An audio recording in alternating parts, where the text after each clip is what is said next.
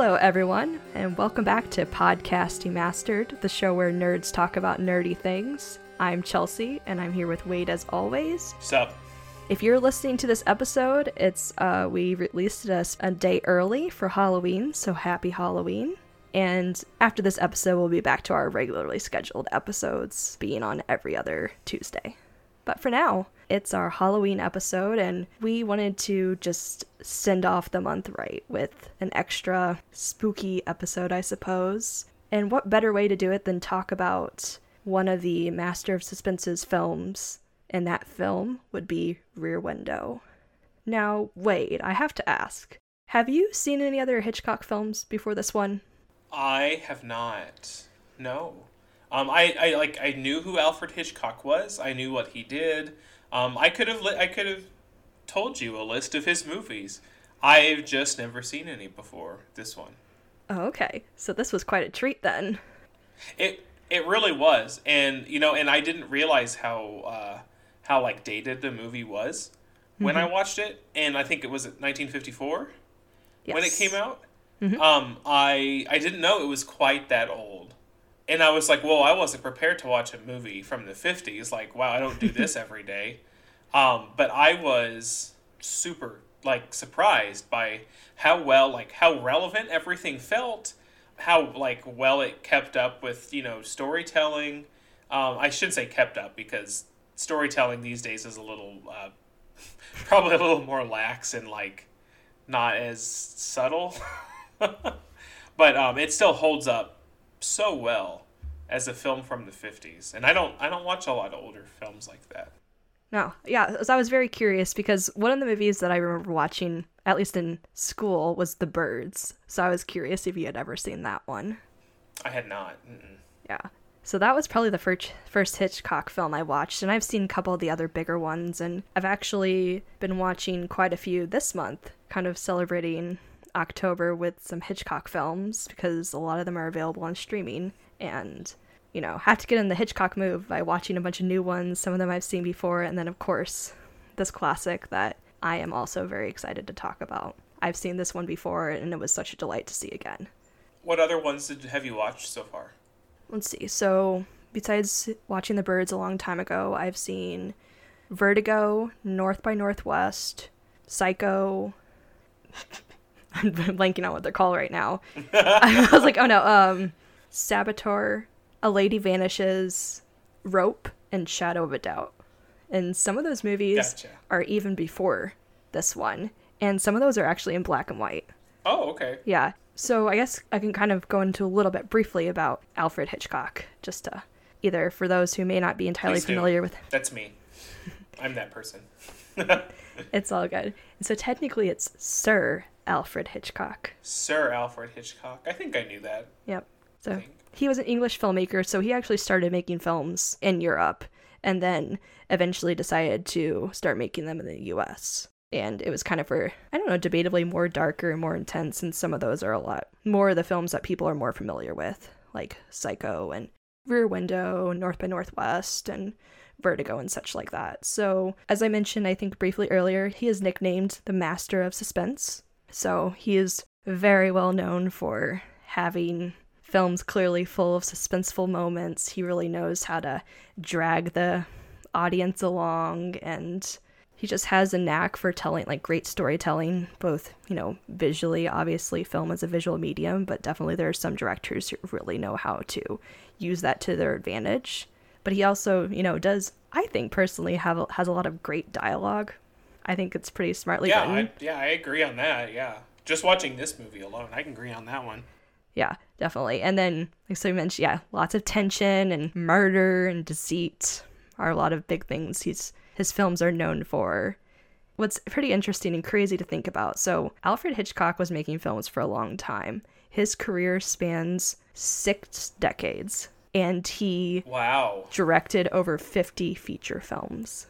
That is ridiculous. Not many directors can say that. No, not at all. No. Jeez.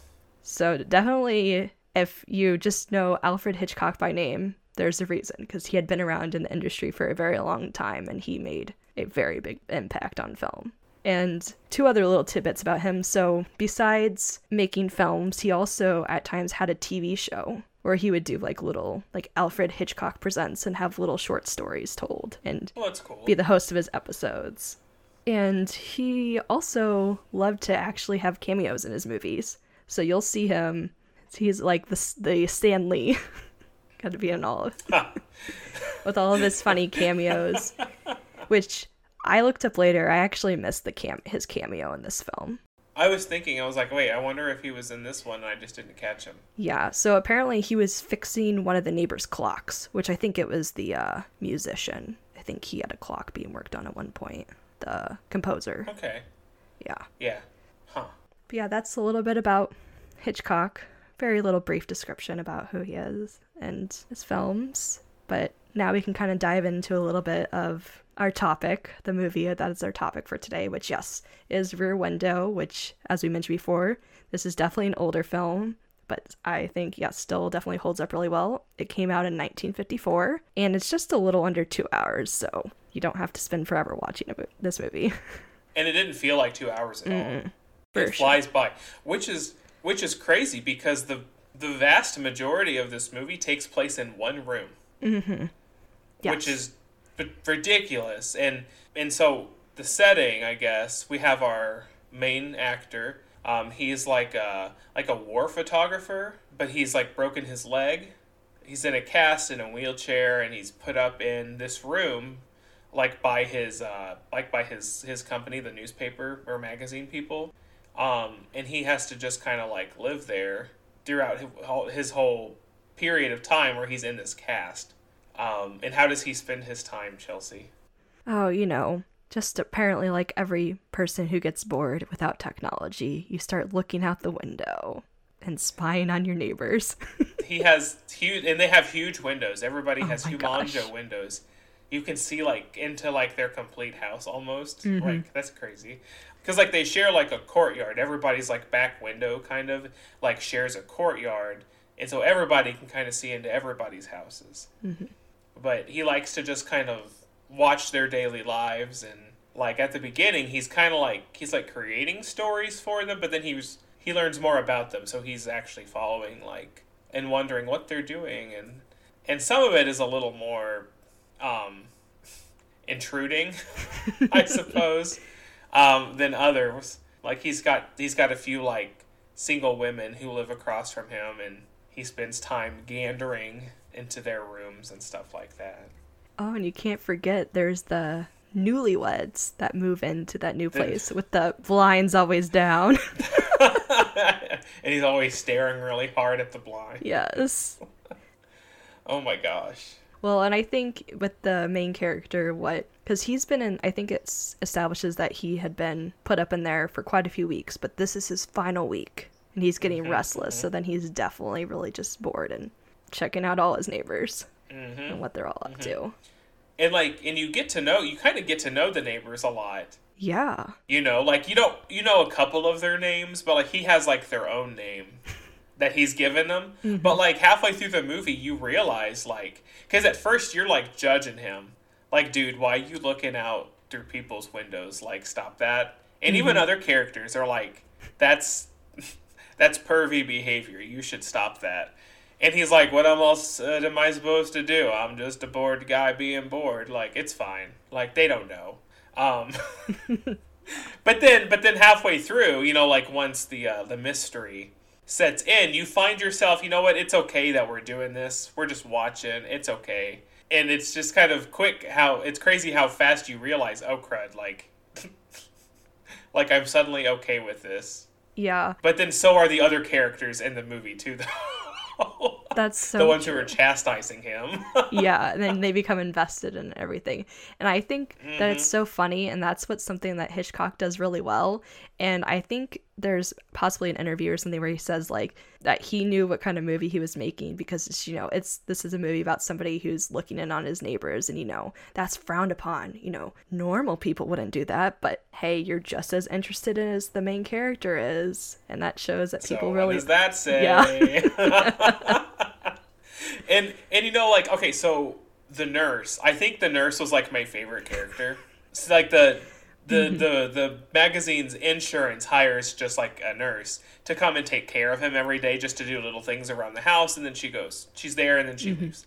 But the whole time that she's there, she is like chastising this man about, one, staring into people's houses, because that's creepy, don't do it.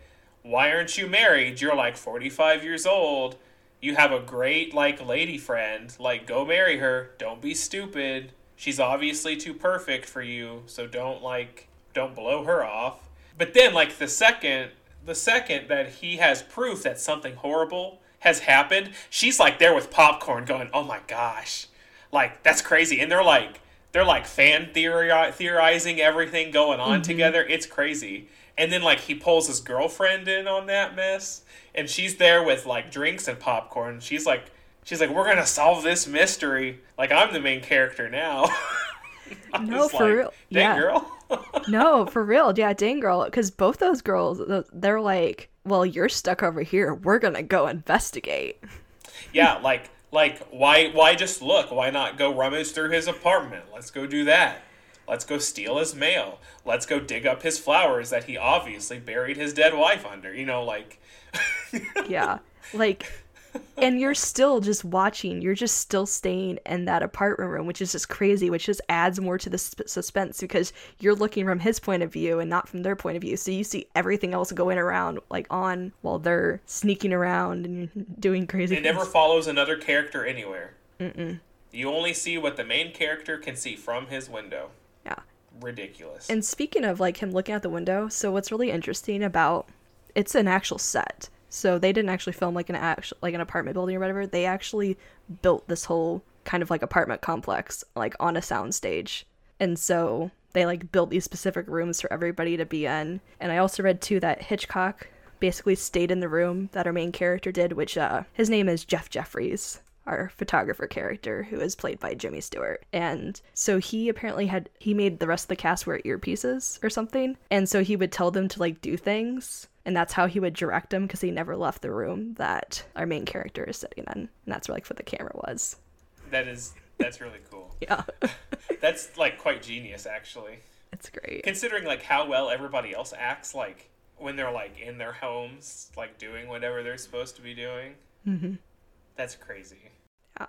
I don't know, there's quite a bit to be said about this movie, but I think it's pretty cool because you have like, you know, it's always good with multiple like movies in general to have kind of like, you know, like an A and a B story. Like, you know, you have the story mostly going out with the characters, and then like the journey or whatever like they're taking on. Like they might have like an internal struggle with like other things going on. But this one's really crazy because not only are we looking at all the neighbors, but like we can get like kind of, you know, we get to know a lot more about these characters, and they all have their own storylines. For sure. Like Miss Lonely Heart. Mm-hmm. You know, I was during those last final scenes, yes. I was on my couch frantic, because you know he's like, I'm gonna help her, and then oh my gosh, there's other things happening, and he takes his contention completely away from her, and I'm like, no, I'm like screaming like at the TV, like, no, you gotta remember Miss Lonely Heart, like call the cops, call the cops. What are you doing? Yeah. What are you doing? Yeah. And thankfully, though, everything worked out. It's okay. Yeah. But I did panic quite a bit in that one moment. And I don't have, like, physical reactions to movies a whole lot. Unless I'm in a theater. I let myself loose in theaters. I'm a menace. But, like, on my couch, though, like, I was not reserved at all. I was, like, he had me. He had me in that moment. He knew what he was doing. For real, I feel like there's so many of those moments, because even the quirky couple that sleeps on the mattress out on their, like... I loved them! And then it started raining, and I was like, you dumb bitches, what are you doing? Yeah.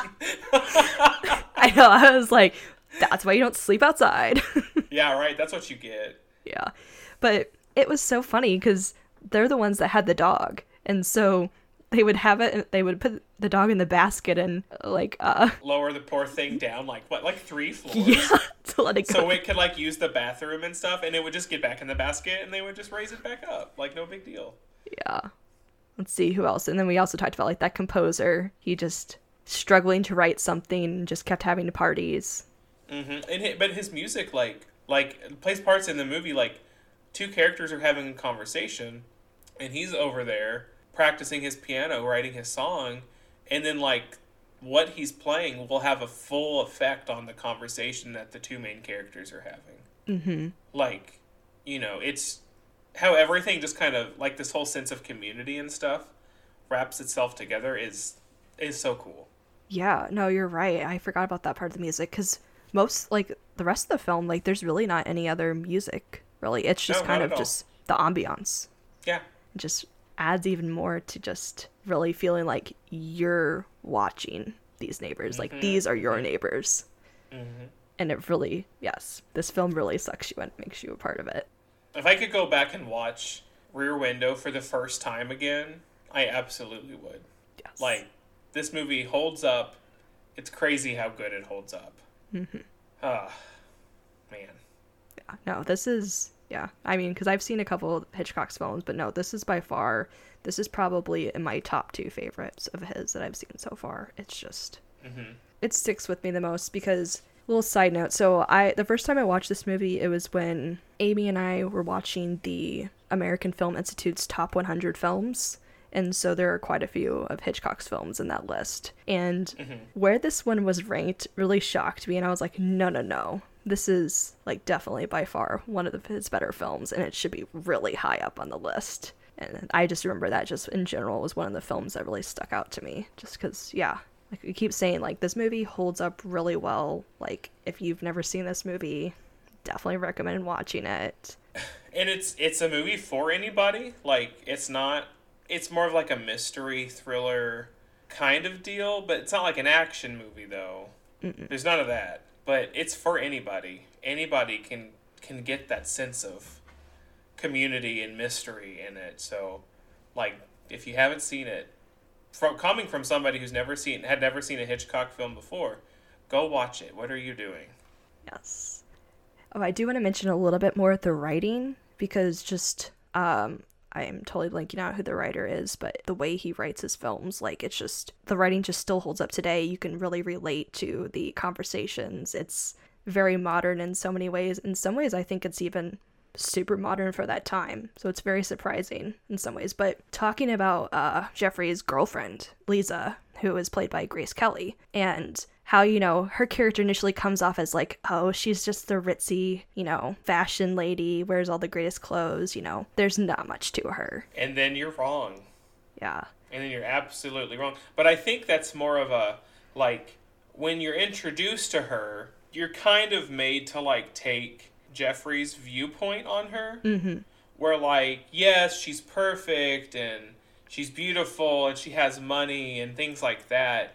But, like, she wouldn't fit in his crazy, adventurous world of war photography and being in unsafe places and having to, like, eat stuff that you wouldn't ever even look at if it wasn't food, and stuff like that.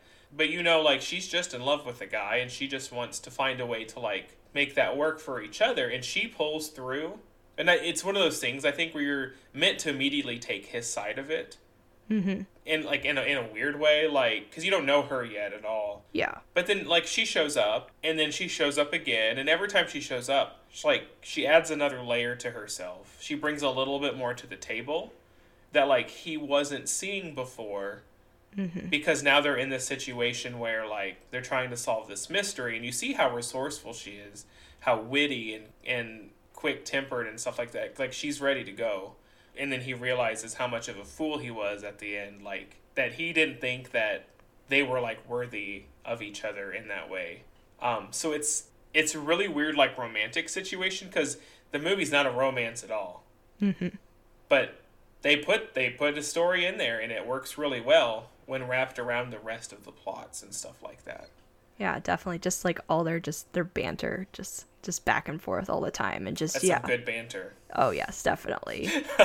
And yeah, I think you made a good point. Like, Jeffrey's, like, I think he just like simplistically thinks just like she's just the woman. It was the 1950s. Yeah, I should probably marry one, but she just won't fit in. She's just, yeah, continuously like like you said, like, she's madly in love with him. Like, give me a chance. Like, what can I do? Tell me how you live. I want to try. And he's like, no. Mm-hmm. But I love it when it's scandalous. She came to spend the night. And she's like, look at me. I packed up my little suitcase.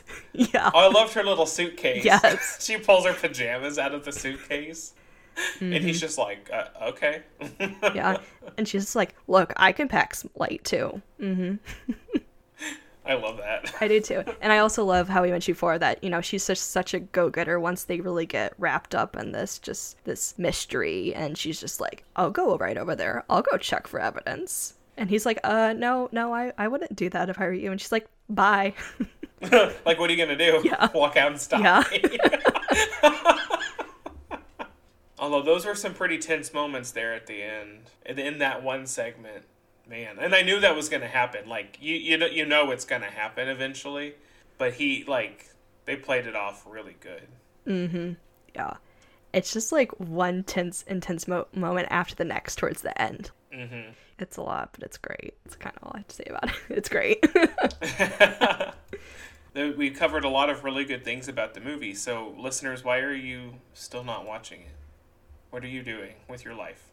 Yes. Well, and if you're wondering where to watch this movie, it's currently streaming on Peacock. And if you don't have access to Peacock, you can also rent it and stream it on various places such as Prime, Vudu, Redbox, and the YouTube and the like. So there's plenty of places you can find it. Definitely worth it. Mm-hmm. And it's absolutely worth it. Okay, well, listeners, we hope you enjoyed our little dive into Rear Window. We tried not to give too many things away, just kind of talking about it and definitely giving you a chance to watch it if you haven't already. We hope you also just enjoyed our month of Halloween, our fun little episodes. If you want us to talk about a future Hitchcock film or have any ideas for a future Halloween episode, please be sure to share that with us, and we would love to talk about whatever you guys are interested in hearing from us. As always, please be sure to follow and subscribe wherever you listen to this podcast so you don't miss out on our next episode. We're on Facebook, Twitter, and Instagram at PodDemastered, and feel free to send us an email at demasteredpodcast@gmail.com. And once again, thanks so much for listening to this episode or any of our Halloween episodes, and we hope you'll tune into our next episode. And have a happy Halloween. Yes.